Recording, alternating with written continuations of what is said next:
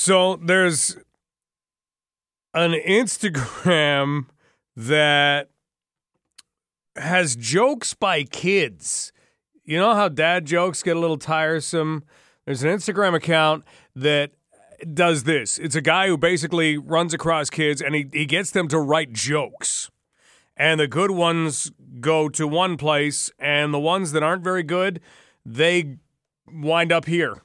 And you can check it out at Kids Write Jokes. Here's an example. What did the judge say to the cow? You're out of order. See, it doesn't make any sense. It's written by a kid. This is actually my favorite one, and this is one that I hope I hear somewhere else. What is the difference between fire and sand? This is a joke written by a kid. We don't know what age. What is the difference between fire and sand? Sand isn't helpful. I love that joke, but here's my point in all of this. In making these jokes or asking kids to make up the jokes, I really think the guy who's put together this account has hit on some truth in the joke making. Here are a couple of examples. How do you get a date? You kiss an egg. Don't you wonder if that same child who came up with that joke was saying, Daddy, why are you kissing that egg? Mommy, why are you kissing that egg? Here's another one. Why did your mom not go to the bank? Because she had no pants on. See, there could be truth to that one. And my favorite one from that line of joke writing is this one. Why did Dad poo on the couch? He drank too much coffee. See? Kids will say the darndest things, but a lot of times they're things they've already seen. Welcome to London Live. We are going to talk about broke millennials. We don't want broke millennials, but being a millennial right now, and I don't know exactly what the years are for millennials and Generation Squish and Generation Z, and I have no idea. Well, after baby boomers, it all gets murky. If you're a baby boomer, you've been proud of that from birth, and rightly so. You are a baby boomer. And other things, I have no idea where they fall in, but I do know that young people are having a lot of trouble making money. And young people are facing a very difficult task when it comes to, buying a house. So we're going to look at broke millennials in about a half hour from now. We are also going to talk about Margaret Wills, because we're actually going to talk with Margaret Wills. Margaret Wills was at City Hall yesterday, and boy, did she come and make, I don't want to say a scene, because it wasn't a scene, but make a whole lot of sense. It was actually backed up by the city when we're talking about homelessness. And Margaret Wills is going to join us on the show in an hour from now, and I'm very excited to talk with her. Margaret's a very passionate person, and I think we're all going to get along just fine, and we'll see what we can solve in an hour from now. And we have a new segment as well that's going to come up later in the show called Can You Deal With That? First off, though, we're going to talk food. Last night, and I don't know, are you at this point? I mean, if you eat meat, you always enjoy a good steak. And I'm not going to say I don't enjoy a good steak, because I enjoy not even a good steak, just steak every once in a while. You get the horseradish on it. Sometimes you get the onions and the mushrooms that you cook up on the barbecue. You put those on top. I mean, it's good. A good marinated steak every once in a while just to mix things up. So I am definitely not anti-meat. Can't see myself ever becoming a complete vegetarian or a complete vegan. But two things. We're sitting at the dinner table yesterday, and we're eating chicken. And my wife, Kirsten, looks up and she goes, and she's a good cook. She says, is anybody else sick of chicken? And 3 hands went up in the air. There were only 3 other people sitting at the table with her. I even think one of the cats threw up a paw. But yeah, kind of tired of chicken, to tell you the truth. And kind of tired of pork and kind of tired of all of it. And in doing so, we got looking around today. And we found a little something that was written by Leslie Young, who is a national online journalist covering health for Global News. Leslie does a fantastic job, and she just so happened to have a little thing for all of us that deals with not just chicken, but if we can classify white meat completely. It's called Reality Check. Is white meat as bad for your heart as red meat? And it looks at a study that has been done that asks that question. And we're lucky enough to have with us right now on London Live, Leslie Young, to go through this study and some of the things that she's uncovered, because she didn't just go to the study and say, okay, here's what it says. The study says that. Leslie was able to talk with a number of other people about some of the issues that exist in eating meat entirely. Leslie, great to have you with us on London Live. How are you? I'm great. How are you? Not too bad. You've looked at things in the past that deal with Canadians wanting to eat less meat. Now, all of a sudden, maybe there's a suggestion that the type of meat isn't what we thought it might have been, because it's always, red meat. Watch out. Don't eat too much red meat. What are we hearing now about white meat? Well, so there was this study that just came out a couple weeks ago that tried to compare the effects of white meat versus red meat on your cholesterol. And what they found by measuring people's blood after they were on a diet of either white meat or red meat was that actually it seemed to change their cholesterol about the same amount. It didn't really matter which meat they were eating. Huh. And yet we've always thought, the red meat, that's the bad stuff. We should eat more chicken. Doesn't pork count as a white meat? That's a good question. I think it might be a red meat. I'm not 100% sure on that. I don't think it knows. I think it kind of swings back and forth. So you were able to talk with some people about this. What did you find? Well, so not only in this study did they compare white meat to red meat, they actually also compared it to plant proteins, so things like tofu, beans, that kind of thing. And actually, the people who were eating the plant-based diet, their cholesterol seemed fine. It didn't rise the same way that either of the meats did. So that was one of the big findings in this study. But a lot of the people I spoke to, they noted, this is one study, and it was looking at one very specific thing. It was looking at cholesterol and some of the other proteins in your blood. It didn't track, whether years down the line these people would have had a lot more heart attacks or anything like that. It was just looking at this one little indicator. So the people I talked to said, this is really interesting, but at this point, they're not saying, throw out the chicken. We're talking with Leslie Young, senior national online journalist with Global News, and we're talking about the health field and a study that looks at red meat, white meat, and cholesterol levels. There was also a link to type 2 diabetes in this, wasn't there? Well, there was. That's something that has been discussed for a while with red meat. When we were talking about all these problems associated with red meat, that's one of them. There's been some looks at links there. It's also been linked to cardiovascular disease and even just mortality in general. But that is especially if you're talking about processed red meat. Gotcha.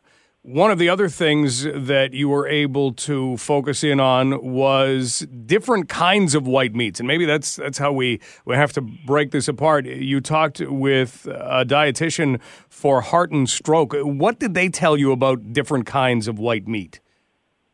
Yeah, well, what they were saying was that in this study that we're talking about, they didn't really say whether people were eating, say, like a white meat, chicken breast kind of thing without any skin versus a whole chicken leg. And, there's a lot of difference in terms of the fat content of one versus the other. So that's something that this dietitian really thought, we should take a closer look at, do some more research on, maybe it's fattier kinds of white meat that are the problem, and a plain chicken breast is just fine. Gotcha. So mostly, though, everybody's saying this is one study. Take it as one study, but take a look at the information in it, and we'll see where we go from there. Yeah, basically. And the other thing they all said, too, was, take a look at your plant-based protein. And if you can increase that, so much the better. Leslie, thanks so much for the time today. Thanks very much for having me. Leslie Young, national online journalist covering health for Global News. And here's why this becomes a great topic. I mean, we have heard about where our meat is going to be made in 20 years from now. We're going to see a lot more lab things, maybe a lot more plant-based proteins. If you look at the cost of meat right now, I'm surprised we're not doing that already. That we don't have more people saying, yeah, I'm not paying $15 for 4 skinny, rubbery chicken breasts. Not me. Not in. Sorry. And if you look at the ground beef, I mean, look at the packages of ground beef. Now, we were warned this was going to happen simply because we have seen a lot of farmers, for instance, in the United States, getting out of cattle ranching. We have had some pretty devastating droughts that have caused issues for their farms. We years ago saw mad cow disease. So we knew that was on the rise, but it's getting a little crazy. It really is. In order to buy a package of ground beef, throw together some tacos, you're getting to a point where you say, you know, I could go to a taco wagon, and aren't you glad taco wagons are a thing that exists? I could go to a taco wagon, and I could buy some tacos for the entire family, and it would come out to about the same price. That's where we're headed. So why do we look at this and say, yeah, well, we'll just keep eating the same way we have? Have you looked into plant-based proteins? Personally, I haven't. I've tried black bean brownies, and I've given some of those things a shot. But at the same time, no, I still like that steak, and I still like chicken. But I'm thinking it's time to broaden. It's time to look at that stuff. And in a moment, we are going to speak with somebody who is vegan, who knows their plant-based proteins, and who can tell us maybe what we need to do in order to at least give this a shot. That's all I'm saying. I'm willing to give something a shot because I'm tired of, I'm tired of the same tastes, and I'm tired of paying the prices that I am at the grocery store. So there's got to be another way. Up next, Jacqueline Carbone will take us through that other way. This is Global News Radio, 980 CFPL. We're exploring eating. It's an important thing to do. We actually need to do it. Otherwise, things don't go well. Drink your water. Eat your meats, fruits, vegetables. They changed the Canada Food Guide a little while ago. But we just talked with Leslie Young, national online journalist covering health for Global News, and she told us about a study, if you're just joining us, that showed that, white meat, maybe not all that great if you're looking at cardiovascular disease. Now, the study didn't break down with skin on the chicken or how much fat is in your pork chop or any of those things, but it did look at the fact that, eating meat and cardiovascular disease, they're kind of hand in hand. And I look at the price. I'm a cheap guy. I call it responsible, but I'm cheap. I know that. And I hate looking at the cost of meat. We walk down the meat aisles. They're not even really aisles. We walk around kind of in the grocery store, and you just look and you go, seriously? And then we walk away from it. And sometimes we'll end up buying processed stuff just because it's cheaper. So I'm thinking maybe there's a new way. Maybe we're tired of the chicken and tired of the same old stuff we've been eating. Maybe there's another way. And one of the things that Leslie Young brought up was your plant-based proteins. And if you talk with someone who is vegetarian or someone who is vegan, this is an essential part of their diet. And we just so happen to have an amazing producer who you know as Jacqueline Carbone, and she happens to be vegan. Jacqueline, how long have you been vegan? Almost 3 years now. It was kind of a long journey. I did it for a couple of years when I was in university, and things got a little rough, so I ended up going back to eating meat, but found my moral values again, and been doing it. Me and my partner have been doing it for about 3 years now. 3 years. Okay. So when we're looking at plant-based proteins, see, maybe this is why I don't give veganism a shot or vegetarianism a shot or even incorporate that into the diet, because I'm going to write down plant-based proteins on this piece of paper, and I'm going to write down how many of them I know. You ready? Okay, I've written plant-based proteins. I'm stumped already. I have no idea what one of them even is. It's honestly vegan and vegetarian cooking. You open up your world to your eyes to a whole new world of ingredients and things that you never really knew of. So the first ones that come to people's mind usually are like tofu, and then beans. Okay. And there's like a variety of different beans, like so many different beans and lentils that are a different source of protein that you can get like for anything. And you can make that into burgers, you can make it into stews, you can make it into, you combine them together and blend them together, make it into a meatloaf if you want. So there's tons of stuff. And then there's tempeh, there's chickpea flour, which I use to make omelets, and scrambled eggs, I guess. You can scramble tofu as well. And then Vital Wheat gluten is one of the staples in our home. If you're a gluten intolerant, then you can't have Vital Wheat gluten. That doesn't mean you can't be vegan or you can't have access to all these other options. But it's a good way to. So it's the protein in wheat. So it's not the carbs of wheat; it's the protein in it, and it's kind of like a flour, and you mix it with some other stuff, some liquids, and you either boil it or steam it or bake it. And I've made ribs. I've made just blocks of like salami, I guess you could call it, where you can like slice it on a meat slicer. And it's you can make whatever flavor you want, whether it's corned beef or roast beef or like chicken flavored or stuff like that. So there's tons of options. Okay. If we're making dinner at home, it's very easy to defrost a package of chicken, make up some rice, make sure you got a vegetable, put it on the plate, done and done. I often think that being vegan is really challenging because you have to know, okay, well, I can turn this into this, and there seems to be another step to it. Is it time consuming to be vegan? I don't personally think so. I think when you first get into it, it might be it takes some effort to learn, right? You're so used to cooking meats and cooking with cheeses and dairy and stuff like that it's hard to kind of get out of that bubble. You're like, what am I supposed to cook? Because no one's told you, or society has shown you that like there's not really another way. So it took me a while to kind of get all these things in my mind and have all these things on hand at home. But I shop in bulk, so I buy Vital Wheat gluten in bulk. I buy chickpea flour in bulk, so I constantly have them on hand. It takes you can't just defrost it and throw it in the oven. You can if you go to a store and decide to buy one of the more processed meats where you get like a veggie dog or veggie sausages or something like that. Will you eat that kind of thing? I do. Yeah, I definitely do. I try to not eat processed foods as much. Obviously, it's just better for you to eat whole foods and whole vegetables and stuff like that. But such is life, right? Sometimes it's just easier to grab a packet of something when you're in a rush.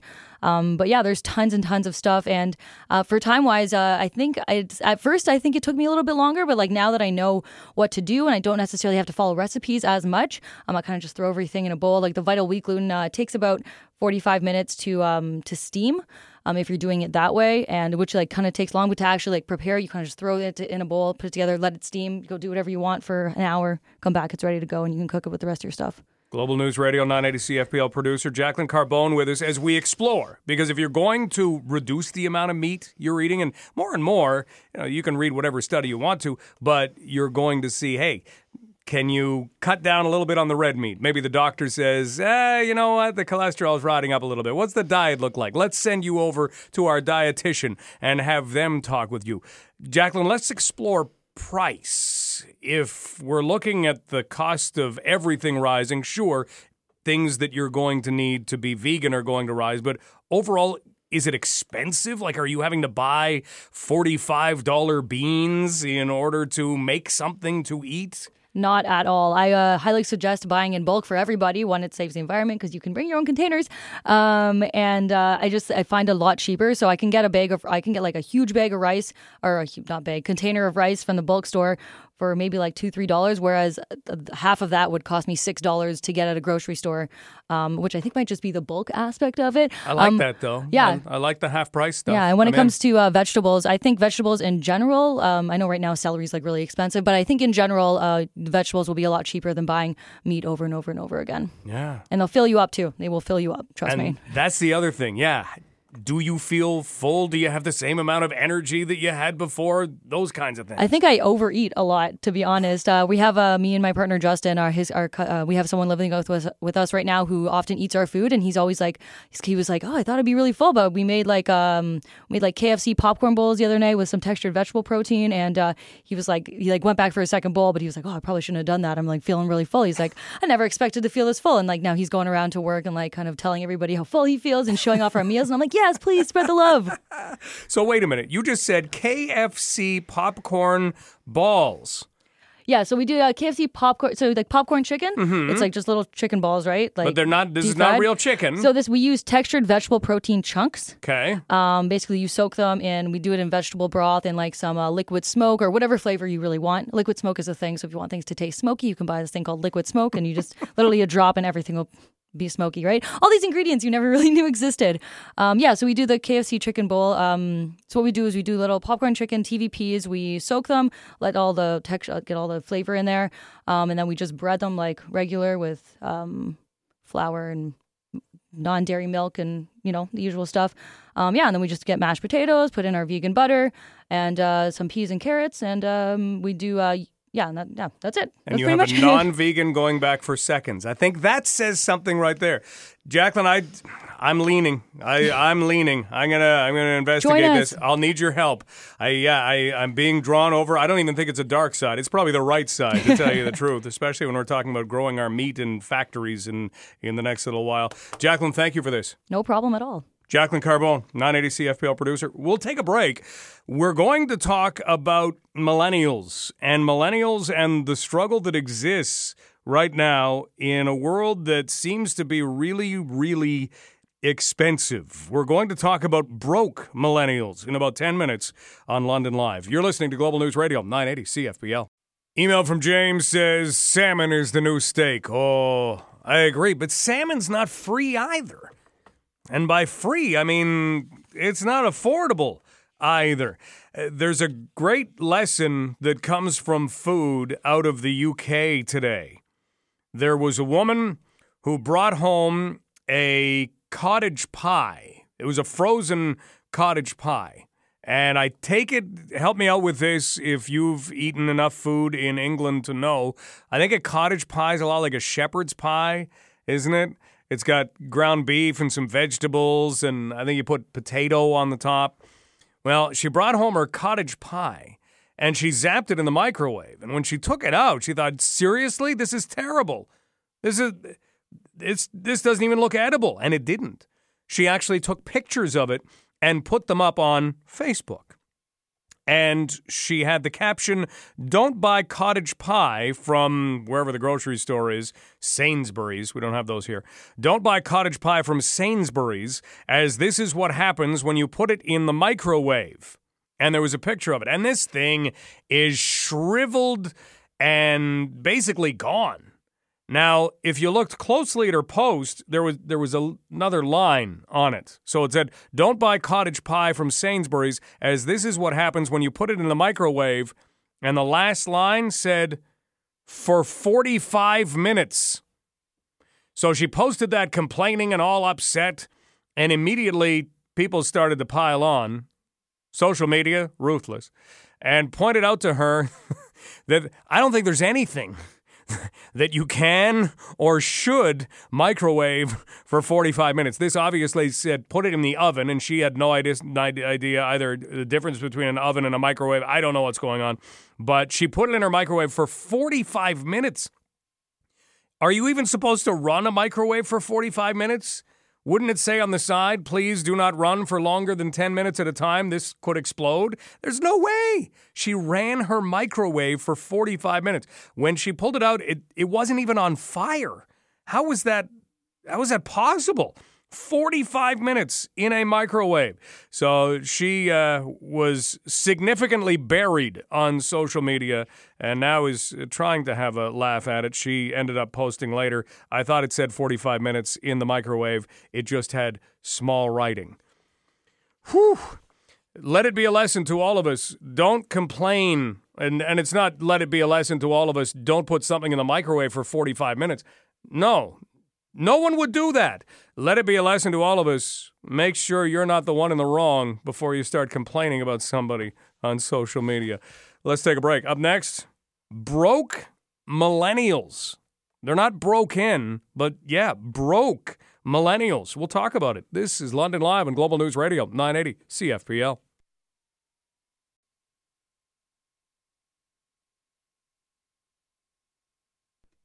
We have quite the spread of things happening in our world. especially in North America. Things are very spread out. Right now, you have some very fortunate individuals who bought low in Toronto and now sell their houses for $800,000, $900,000 when some of them paid $45,000 for them in the first place. And a lot of them have been able to retire and come this way, and welcome to the area. Now, that's not a bad thing. Wow. I mean, that's very fortunate. That's amazing. And then we've got a different kind of a situation at another end of our lives. Not the people who are retiring and moving, the people who are trying to break into everything right now. They're out of school, so they're somewhere around the age of 23, but they stretch all the way through until about 38. And there was a great article put out by Vice Canada and their economics and money editor, Anne Gaviola. And it deals with kind of the crunch that's going on. And it's titled, "I'm a Broke Millennial. Should I Declare Bankruptcy?" Wait a minute. How old are you? Well, somewhere between the ages of 23 and 38. Declare bankruptcy? Certainly it can't be like that. No, that can't be a thing. Declare bankruptcy? Well, we'll talk with Ann in just a moment. First, though, Mike joins us. Mike, how are things? Good. How are you? Good. What's up? Well, I'm 25, so I think I fit in the millennial category. You're right there. And I think the issue with millennials is that they're rather entitled. Like my parents always said that they raised us with the goal of being independent in mind. But most millennials seem to be quite dependent on their parents and just assume that they'll be there and don't really want to grow up. Now, what do you attribute that to, Mike? Is it that it's been easy for your parents or parents of millennials to give them what they've needed because some of them have lived in pretty fortunate situations? Do you look at that? Have we not taught the value of money or the value of hard work? That I don't know. I think we've just told people that they deserve stuff. Like, not only should we give you this, but you deserve everything that you're getting. And I think there's not much of a sense of you actually have to work for what you get. Interesting thought. I've been married for 5 years now. We have 2 kids. My wife's a stay-at-home mom, and even with her being a stay-at-home mom, and I don't have a rather modest income. We've already bought our first house 3 years ago, sold that, bought another house, and it's really not that hard. You just got to live within your means and actually work for what you get. It's nothing difficult about it. But you're seeing entitled attitude as being maybe one of those stumbling blocks. I believe so, yes. Mike, thanks for the call. Thank you. 519-643-2222. Let's go now to Anne Gaviola, who, again, has written an article on Vice Canada about broke millennials. And as Mike says, he believes that there's an attitude issue there. Let's look at some of the other issues that exist. Anne, thanks so much for being here. Hi there. Thanks for having me. And let's look at what you point to as being some of the issues that millennials, and I believe they're put down kind of as the age of 23 to 38, that they're dealing with. That's right. So what's different, what's new, is that this group, millennials, are filing for bankruptcy and consumer proposals. So these are legal options that they have for dealing with being chronically broke and owing a lot of money. They're doing all this younger and faster than previous generations. This is according to one of Canada's leading bankruptcy firms, Hoyes Michaelos. They're based in Ontario. They looked at 4,200 personal insolvency filings last year. And, millennials are the fastest growing cohort filing for insolvency. That includes bankruptcy. And they owe, on average, about $35,000. Wow. Okay. And do we know where some of this debt is coming from? So there are a lot of things contributing to this debt, and what's unique about this group is the type of debt that they hold. So I heard about your guest, and he was talking about, having already bought his second house. He sounds like he's quite established. When we talk about millennials, they're not just one group all sort of doing the same thing. There are sort of millennial haves and millennial have-nots, but I'll get into that in just a moment. We're talking about a generation that, for many of them, they're struggling with record levels of student debt. Tuition has cost them more, but when they're done school, their job prospects aren't quite so rosy. So for a lot of them, they're cobbling together a bunch of side hustles. So we're talking, a contract job, not necessarily having any job security or benefits. For some of them, yes, unsustainable spending habits are a factor. What's interesting about this group, though, is that they hold quite a lot of high-interest debt. What I mean by that is credit card debt, so 20% interest, and payday-style loans. So if you take out these short-term loans again and again over the period of a year, we crunched the numbers, the amount of interest you're going to pay on this is 380+%. So that is what can turn someone who's sort of struggling financially into someone who is drowning in debt very quickly. It's like putting your debt on steroids. Anne Gaviola joining us from Vice Canada. We're talking about an article that Anne has done on broke millennials. Now, but those are things that should be common sense type stuff that, no, don't rack up credit card debt because the interests are so high. Just because you get your paycheck, don't go to one of those high interest cash lenders. Don't. They're not hearing that? They're not being told that? They are not being told that. We know that the government has sort of tried to get an idea of why people go to these kinds of loans, and part of it is that people just don't understand that this kind of loan is higher interest than, say, a cash advance on your credit card. So there is an education piece that's missing. It's also really easy and convenient for them to be able to access this kind of loan. You don't even need to stand in a lineup anymore. You can literally sign up for this online from your computer or your laptop or your phone, and it's a few clicks away. So that is a big part of it too. Wow. We're talking about millennial bankruptcy, millennial financial trouble with Anne Gaviola from Vice Canada. What do you see as being recommendations for people to kind of turn around from that situation? So in my article, I do lay out sort of several steps for you to help you figure out what kind of situation you're in and what you can do next. I will add this, too, which is sort of unique to millennials, according to Doug Hoyes, who's an insolvency trustee at Hoyes Michaelos. He says, this generation may feel, unlike your previous guest, but the ones who are really struggling, they might feel like, you know what, I'm never going to be buying a house anyway. So even though filing is going to impact my ability to access credit for years and borrow money for years, maybe that's not so bad because my prospects don't look great anyway. So there is a level of maybe some of that stigma being removed. But to your question, what can you do? You have to figure out how much trouble you're in. Look at your financial obligations, pull out all your bills, figure out the interest that you owe. Can you hang in there, or is this something that's going to go from bad to really bad in a very short amount of time? Figure out ways to increase your income, reduce expenses. That's nothing new. Maybe you get a roommate. Maybe you start another side hustle. Can you get a loan from a friend or a family member that is low interest? You have to look at all your options. Maybe do you qualify for a debt consolidation loan, make things simple. And then if you keep going down sort of this ladder and you find that, this is not enough, this is just sort of the tip of the iceberg, there's more to come, it might be worth it for you to go in to see an accredited personal bankruptcy trustee. Yeah, before things kind of spiral out of control, for sure. So that's the thing. Yeah, there is some people say, oh, that's, they feel entitled, they're going to do this, but actually experts tell me what's worse is if they put it off, and then by the time they come in to see someone, they've been struggling for years, their debt load is much bigger, and it's a lot harder to fix. So, think of it as, would you put off going to see a doctor for a really long time and just let it fester? No. Good point. And thanks so much for the time. Not at all. Take care.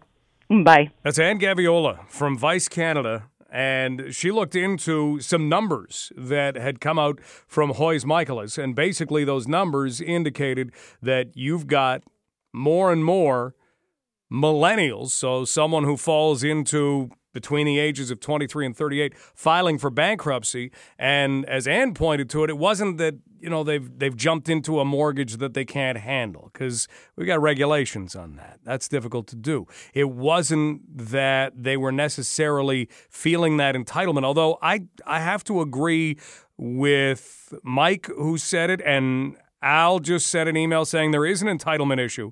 The big problem, they believe debt is okay. It's easier to borrow than it was when we were young, which is absolutely true. They're taught in school it's okay to have debt. I disagree with that unless it's your home, and not a huge home either. I've taught my kids that if you can't pay for it, you can't have it. I taught them both to save money. TFSAs, investments, have taught them the difference between want and need. Sometimes that takes tough love, but it has to be taught. Al, I cannot agree with you more. Pay your bills. Don't use credit cards to pay for day-to-day expenses. It'll creep up on you. 519-643-2222. Let's head to the phones with Brian. Brian, how do you feel about this? I could not disagree with your first caller anymore. He got lucky. Or maybe his expectations of life are just much, much lower. But, I mean, when we have the housing market spiraling way out of control, there are people that can't save fast enough, and they're penny pinching, they're eating ramen noodles, but the real estate market is going up such that they can't, no matter how tight they get their belt, save for a house. It is not in the cards, and it never will be. And to say these people are entitled, it shouldn't be entitlement to ever own a home. Like that's just part of how we are as a society. We're supposed to be able to own a home. And I'm in the position right now that I can't afford the down payment. I have $40,000 and I can't afford a down payment of a reasonable house. Now, maybe we need to redefine entitlement, because I think there's another term that's out there called FOMO, fear of missing out. And maybe I think that's where we get that entitlement thing, because I think maybe not in your case, but in some cases, you're looking at the allocation of funds to things that, as Al pointed out, are wants and not needs. Yeah, but I deserve that because everybody else seems to have that. Or I need to go on a vacation that's worth $3,000 this year because everybody else seems to be doing that. And I wonder if that falls into Mike, it. your age is showing. Come on now. These millennials, they're not going on vacation.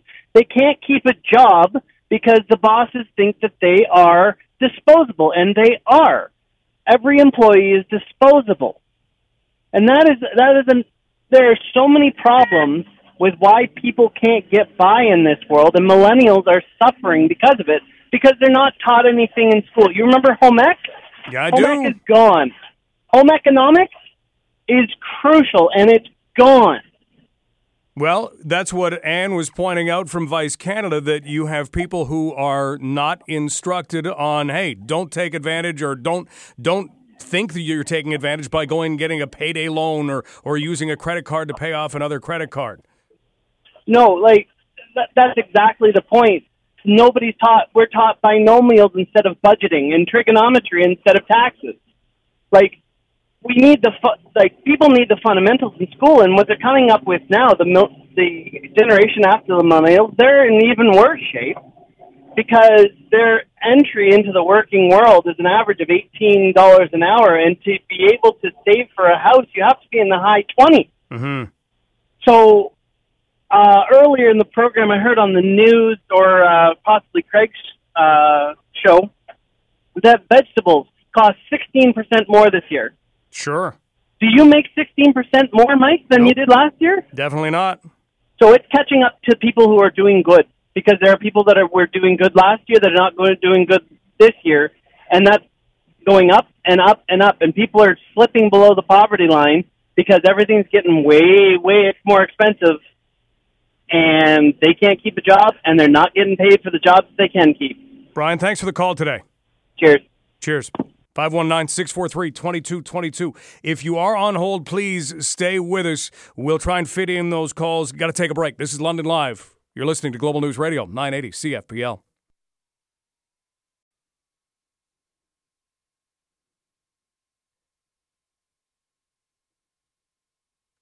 We're on the topic of broke millennials.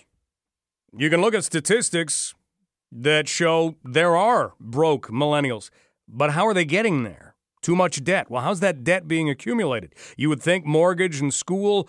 Well, we just had a guest saying, no, it's more like payday loans and credit cards that have been a problem, and we're seeing bankruptcies. Thank you to everybody who's been hanging on as long as you have. We'll fit in one more call right now, then we'll go to news, and we can pick up this topic after news as well. 519-643-2222. John, your thoughts on this?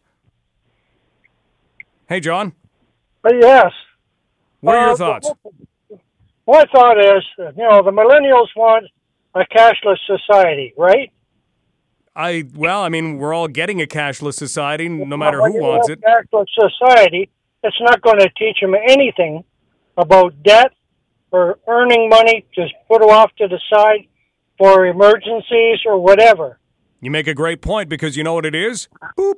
And hey, I owe this much. Boop. There, I just paid for it. Yeah, but if you have a cashless society, now you've got the government in there looking after all your accounts. They know what you got.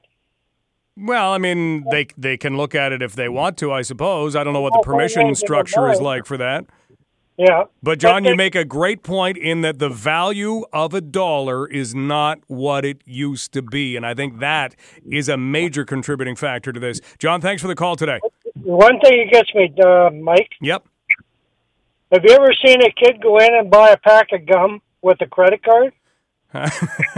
You know what? I got to admit, I've bought a pack of gum with a credit card. Oh, I don't know. You must have been hard up. Thanks, John. Have a great day. 519-643-2222. Got a break for news. Let's continue this discussion after news. This is Global News Radio, 980 CFPL. We are looking at broke millennials, for a lack of a better term, and it's a thing. And we have heard a number of different sides on this already. If you want to add your side, please do so. 519-643-2222. Came out of a conversation that we had with Anne Gaviola from Vice Canada that looked at bankruptcies and bankruptcies that were coming from people between the ages of 23 and 38.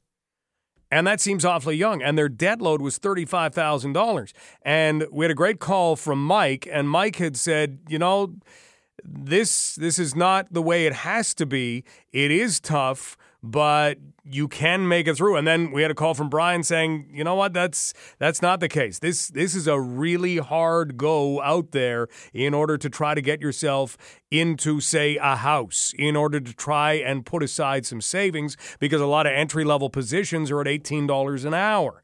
And you're not going to get very far in savings at $18 an hour in today's world. Back to the phones we go with Mike. And Mike, you wanted to add something else. Sorry, Mike. After hearing Brian, I just wanted to mention that when I bought my first house, I was at $18 an hour. I was 22. I put a $50,000 deposit on it. And it's not like I lived with my parents forever. I moved out at 17. So it's not like they were supporting me financially with this. And had you saved up the $50,000 deposit? Yes. That's impressive. I lived in an apartment before that with my sister. Our rent was pretty cheap. Went for 1 year of college straight after moving out. It's like if you're 35, living in your parents' basement, and you're fully able-bodied, then I don't think there's too good of an excuse for why you can't at least find yourself an apartment. Also, Brian had said that millennials are disposable and employers don't need to keep them around. I think that's totally up to the individual. I'm not disposable. I have coworkers who, it's nice having them around, but if they weren't here, it'd be a bummer. It wouldn't hurt the company too much. But my boss is the same age as me. He's got, and he wasn't financially supported by his parents either, and he's got 30 guys working for him. Hey, Mike, So- you're an example of how to make it work, and thank you for being that example. Thank you. Take care. 519-643-2222. That being said, it is not easy. It is not. And a lot of what Ann Gaviola from Vice Canada points to in her article is millennials or people of that age. I mean, do we have to call them millennials? Do they call themselves millennials? I think so. But people in that age, so 20s and then early 30s, they are in a situation where they're living paycheck to paycheck. The question becomes, why? Now, Kimmy has emailed Mike at 980cfpl.ca and says, Mike, I think the majority of issues that you discussed affect millennials under the age of 30. Most people nearing their 40s, she says, I'm in my late 30s, are not in this boat. For under 30, yes, it's total entitlement and complete lack of responsibility. That's how Kimmy feels. 519-643-2222. Bob, how do you feel? Well, wow. Mike that called in, I don't know the guy, but I'll tell you what, I'd hire him. He's a go-getter. Brian, he's waiting for something to fall in his lap. That ain't going to happen. Now, we don't know that. I don't know these guys personally either. But I can tell by what people say. Now, you can go back in any generation, and everybody will make an excuse why they can't find a job or why they can't get ahead. It's all the onus is on the individual. My grandparents came here with a couple, pennies to rub together from the old country. They did nothing. Nobody gave them anything, and they made it work. Why? Because they hustled and they went after it, and they knew what they could afford and what they couldn't afford at times through their life. So they didn't get in debt. They didn't have credit cards. They were responsible for themselves. They didn't have any self-entitlement, okay? Now, I was growing up in the 80s. I was gone out of the door when I was 19 years old, out west, looking for jobs, working on oil rigs, finding anything. Just getting out there in life and enjoying things. I'm not the only one, right? I didn't wait around for somebody to throw it in my lap. So when I hear people make all these excuses up of why they can't get ahead, I bought my first house at 18% in the 80s. You probably remember that. Maybe 18 to 21. Yeah, my first house I bought was a house I could afford at 18%. Now today, and I have nephews and nieces doing this. Now I find and they're millennials, my nephews and nieces, and what I find now is they want to go buy a $500,000 house.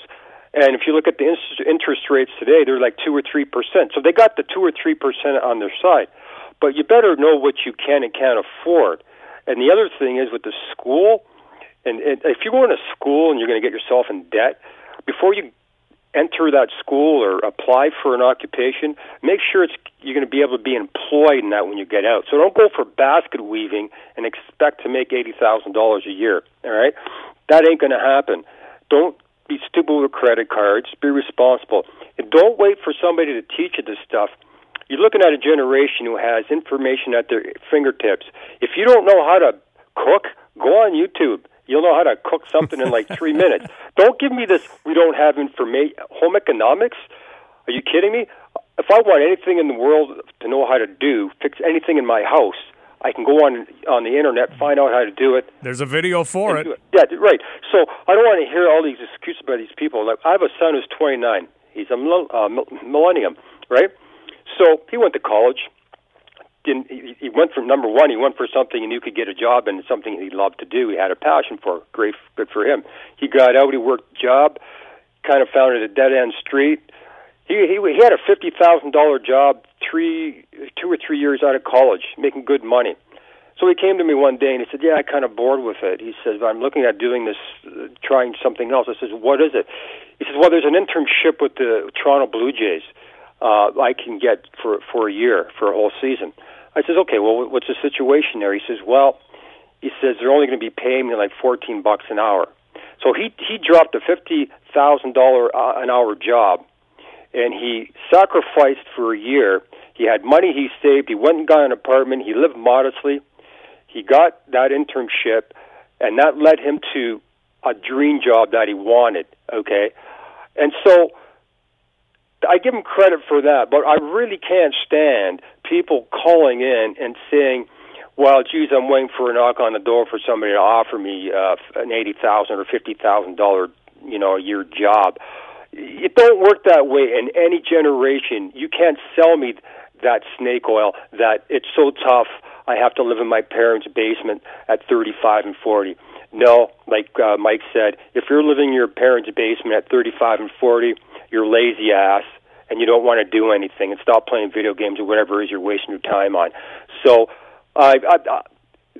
this generation, nothing's going to be fair in life, and I think a lot of people are realizing that life ain't fair. There's no guarantees for anybody. Never has been. You made a great point in that, Bob. There never has been. Thanks for the call today. All right. Have a great day. And Bob's exactly right. No, there are a lot of people with a lot of amazing stories just like that. You show up in a country and you make something of yourself to give yourself and your future family members something. So, I mean, that story's been there forever.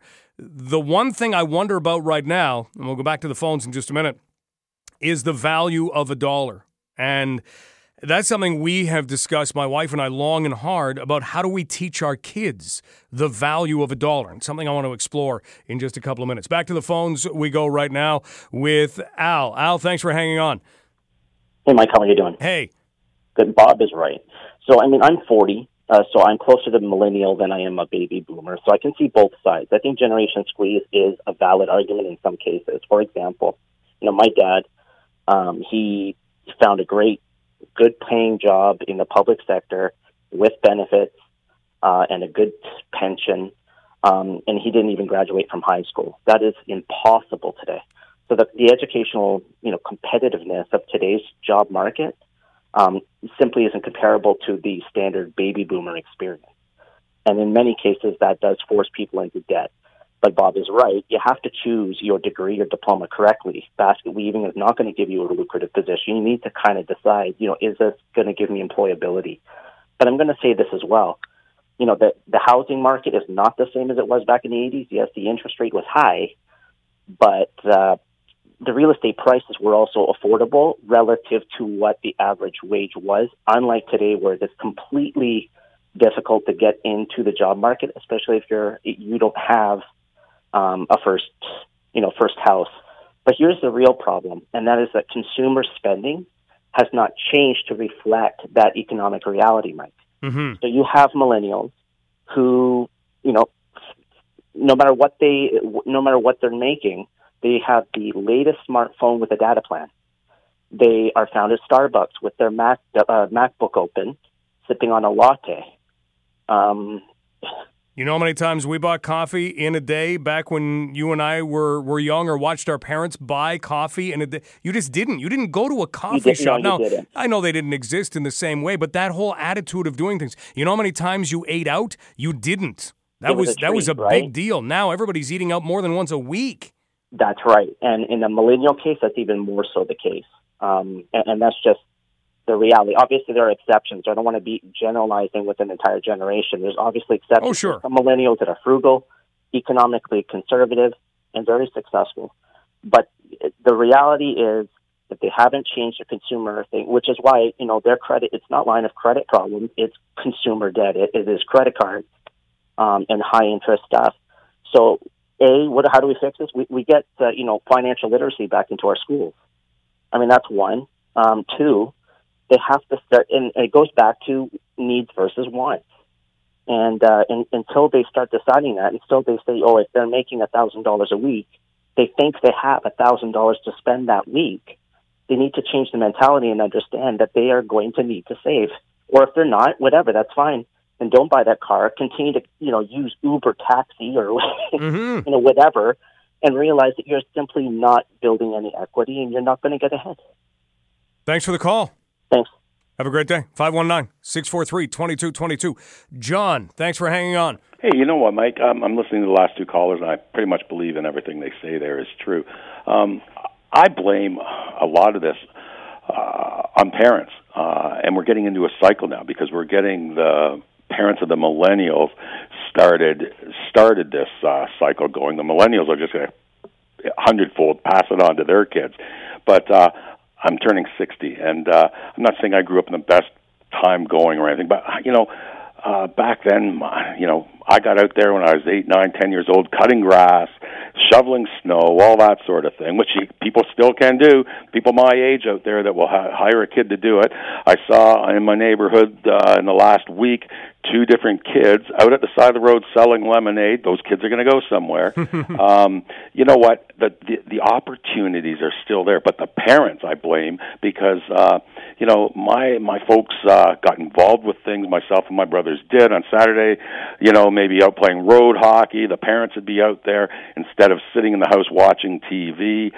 These parents now, it seems like, you know what, they want to do their own things. They might be sitting in the basement playing games on the computer, and they just give their kids money to go out with their friends that their parents have given money, and they hang out at A&W or McDonald's. You know, I go past Oak Ridge High School every day, which is the high school I went to. You were considered lucky. One day a week, your parents maybe gave you money to eat in the cafeteria. Go past there at lunchtime now. The whole damn school, it looks like, is walking down to Oak Ridge Mall area to go to A&W or Popeyes or whatever. They're all eating out. Well, that's learned by their parents from giving the kids money.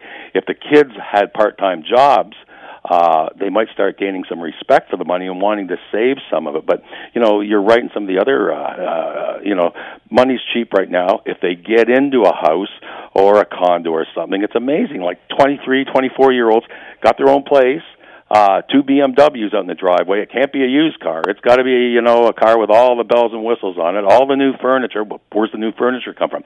Leon's or somewhere like that where they're paying everything on time. It seems the kids today, when I say kids, I don't want to beat them all up because I'll tell you another story, but most people these days don't give a damn at how much money they make or how much something costs. They want to know how much a month it's going to cost me. Can I afford to pay? And all of a sudden they're like, holy geez, I'm making $2,000 a month and I've got $1,980 worth of payments for all these different things I have.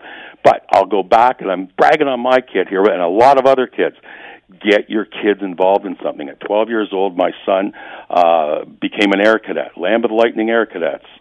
Went through that, took it like a duck to water, became the WO1, became a pilot through them and that sort of thing. He's 21 years old now, going to school, paying his way, a lot of it. I'm helping him, of course.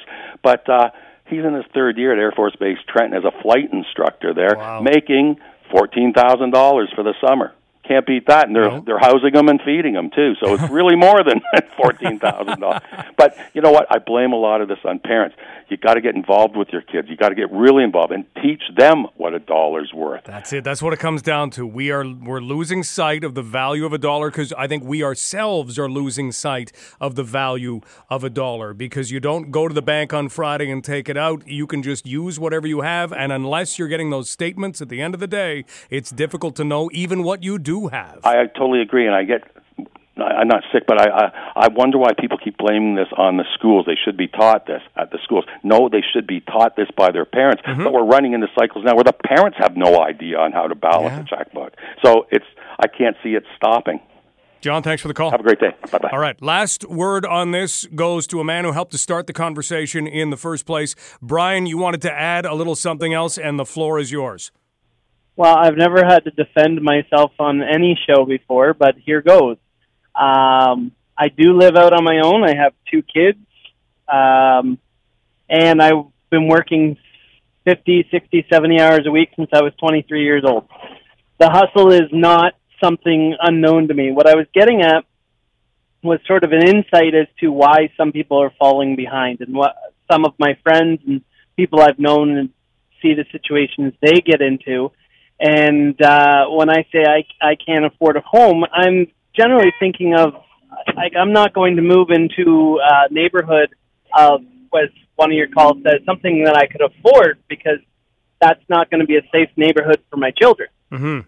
That's understandable. And I hope that you don't feel that you've been completely slighted because we're trying to keep this open-ended. You've had one particular perspective and everybody else has had another particular perspective, but I appreciate you calling back and kind of illustrating yours to a greater extent. I don't think anybody would begrudge you the fact that there's a certain place you would want to go with your kids. I completely agree. You're not just going to move into a place because you can afford it. You want to make sure that it has what your family needs, and the safety of children, that's number one.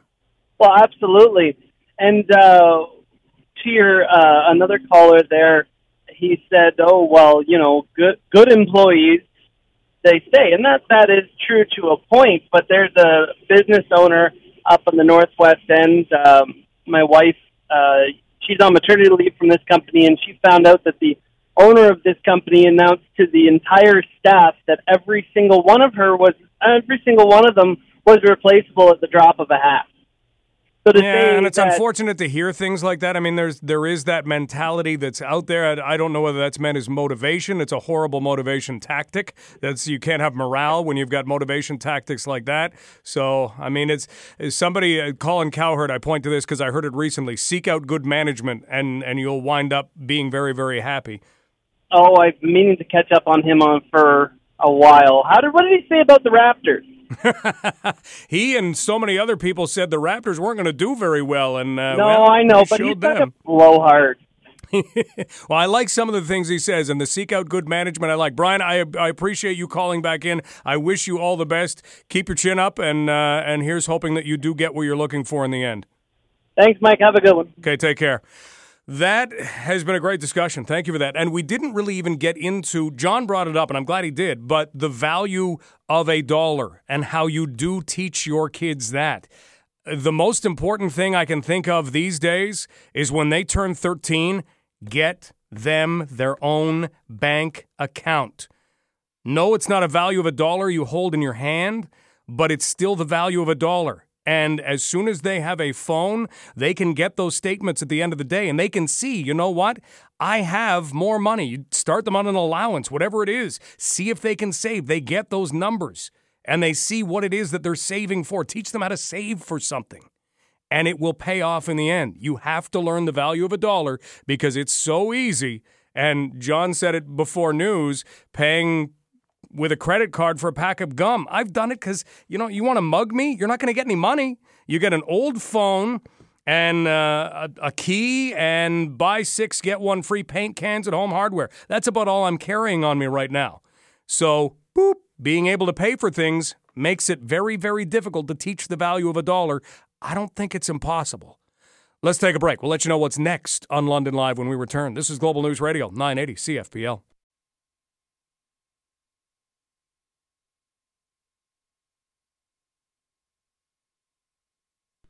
Yesterday, something really interesting happened at City Hall.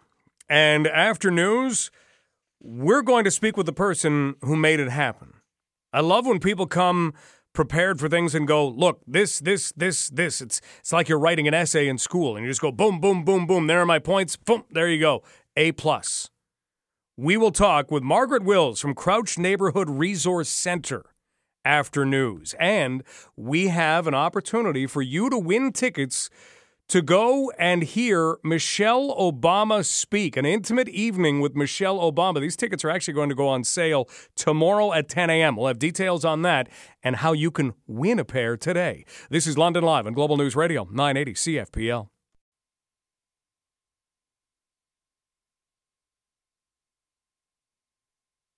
Yesterday at City Hall, some fascinating points and some important points and some impassioned points were made by one individual, someone who we're going to be lucky enough to meet in about 30 seconds. One of the points that individual made was this, and I want you to think about this, because I don't think that we spend enough time thinking about it. What is more important for a city? What is more important for a city? Not raising taxes year by year by year, or being functional? What's of greater importance? Because every year when budgets come out, what do we hear? Well, trying to get that tax increase down. It sits at, and it's fill in the blank, 1.7, 3.2, 2.8, whatever it is, trying to get that down. And what does everybody do? Oh, good. Yeah, the property tax increase is only going to be 2.1% after all is said and done, and then we have to add on whatever add-ons there are. But being functional, isn't that the end goal? And if we looked at it differently, wouldn't we answer things differently? Wouldn't we say, yeah, but I do want the city to work.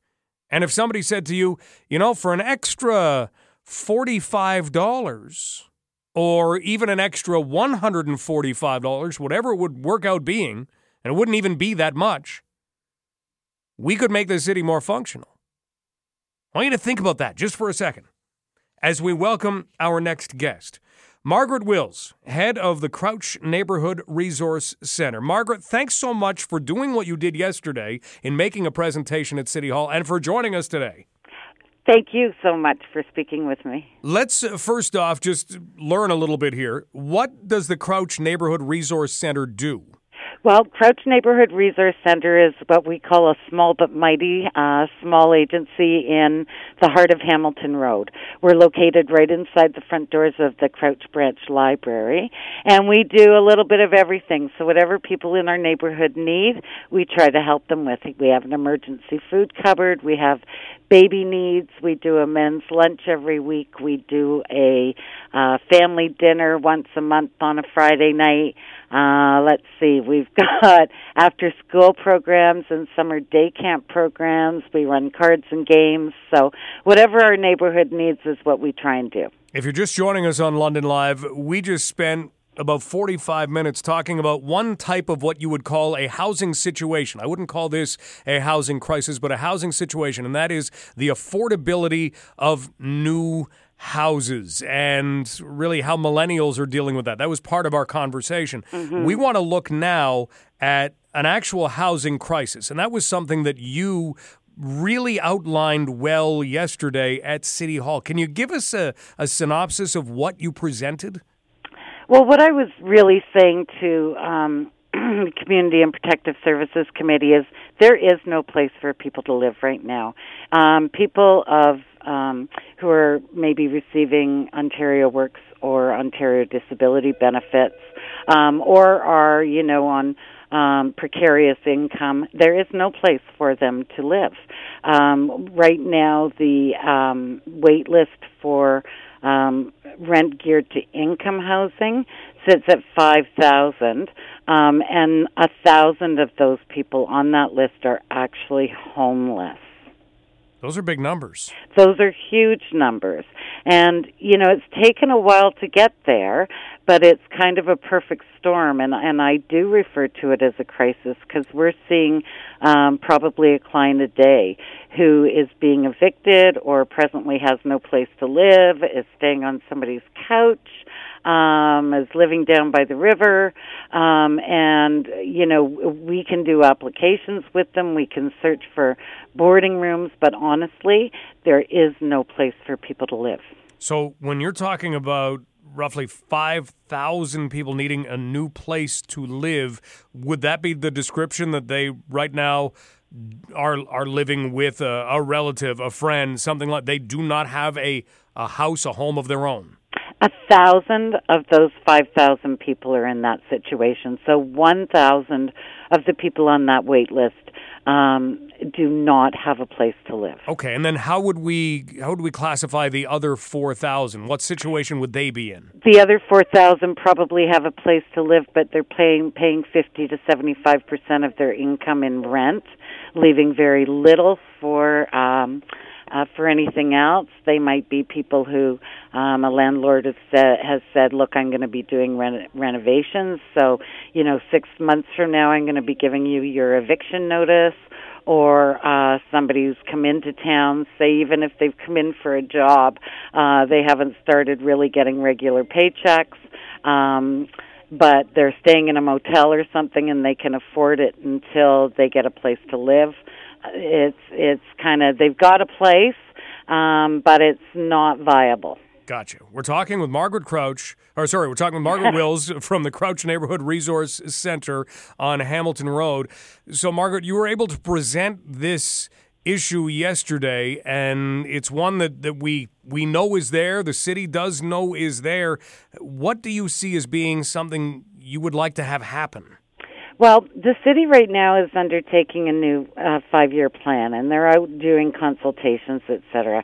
One of the things I said was, when you're in a crisis, and I compared it to if there was a big flood or a hurricane and lots of displaced people, now's not the time to say, okay, well, just give us, a 6 months while we finish our planning, and we'll find a place for you.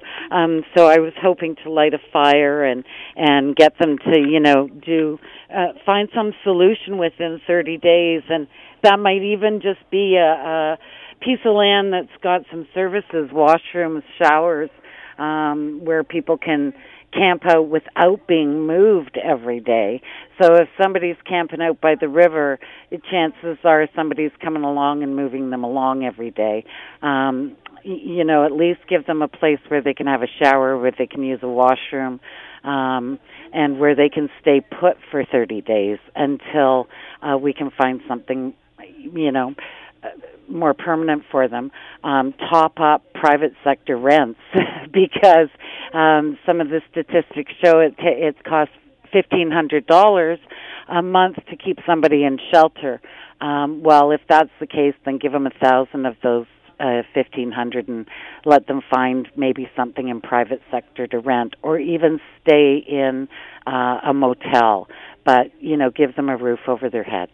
Yeah. Now, what has the reaction been since you made your presentation? Well, there's lots of voices saying, we're supportive. Unfortunately, in terms of the things I proposed to the CAPS committee, they kind of took the easiest route, and that was they referred back to staff to find out how many rent geared to income units are empty right now, and report back and let them know if they need more money to hire people to get those turned around quicker. That helps, but it's kind of the least of what was suggested. Right. It's not addressing something like you say that will happen later today, where someone who has been forced to go and find a place not to live really, but just to stay down by the river or somewhere else, they're going to be moved along. That's not addressing that at all. No, and it's not addressing the fact that there families being evicted and families paying 50 to 75% of their income in rent, and the family shelter Rotham is full. It's full to capacity. It's beyond capacity, I really don't want to see London being a place where there's parking lots full of families living in cars. That's the case in California. I don't think that it's a viable option for London, Ontario. Right. Well, Margaret, we really appreciate you making the presentation yesterday, keeping this in the conversation, because that's where it needs to be. I wish there was a way to wave a magic wand and make things better. But you mentioned the way that money is allocated. Do you feel that we should be looking at that and saying, okay, well, if it's costing this much money in order to put someone in this type of housing, couldn't we do it better? Do you feel that question needs to be asked? I do. And do you feel there's a better answer to it than what we're getting? I think so. Yes, I do think so. That there's probably a better way of doing things. Hopefully the plan that's being developed is going to identify some of those better ways. But what I'm saying is right now it's an emergency, and we just need to get people in shelters. Margaret, thank you. Thank you. We're talking right now with Margaret Wills, Crouch Neighborhood Resource Center representative. So we have overflowing shelters. We've known that for some time now, and it's difficult to say that that's kind of the way that it is, and that's the way that it has been, and there is no better solution. I look at City Hall and say you can't necessarily put it on them and say, okay, well, it's all of their doing, or they need to be the ones that fix it. You do have to refer back to staff. You do have to find a way to create, whether it's a different shelter, but then how is that funded? And what do we know about government money right now? As we head into an election federally, it's under wraps. As we look provincially, it's not exactly being doled out to the same extent that it's being cut back. So there isn't a great solution. And even if you do look at the cost of housing somebody, it's not like, okay, well, we can just take that whatever amount of money, $1,500, $1,000, and turn it over to somebody else. it's not that easy. I mean, you can estimate it being that because it costs this much to do this and this much to do this, and you add it all together. The thing is, we do need more shelters, and we do need more attention paid to this. And it's not one of those things that winds up being a politician's stepping stone. And that's how we have to. If we could have a politician who could use this and say, "Yeah, I'm going to be the champion of housing, and I am going to be the champion of making sure that everybody has a roof over their head." We have seen that kind of in the way that the poverty panel started off in London, but overall, we're not seeing that everywhere. We're not seeing that at every level, and that's something that would be important in making some advancements. Advancements are coming. I mean, we discussed this the other day when it comes to poverty, when we were talking with Kelly Ziegner from the United Way, that you're trying to eliminate it within a generation. It can't happen overnight, but thanks to Margaret for at least keeping those numbers front and center. She says 5,000 families needing a new place to live. 1,000 of those families do not have a place to live right now, and others, it's not adequate. You're paying 50 to 75% of your money to rent, and that's not conducive to a very good lifestyle. Let's take a break. Up next, we're going to give you a chance to win tickets to go and see someone very special, Michelle Obama, in October. This is Global News Radio, 980 CFPL.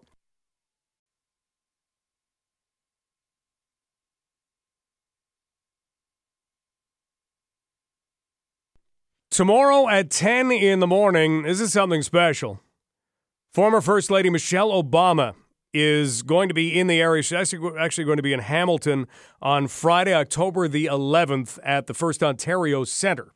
And tickets go on sale for this through Ticketmaster at ticketmaster.ca tomorrow at 10 a.m. But we happen to have tickets to go and see Michelle Obama speak. And we will offer those up right now with a skill testing question. You must name I guess there's two answers to this. 519-643-2222. You must give us one of the names of the Obama family dogs. There are actually two of them, but one of the names of the Obama family dogs.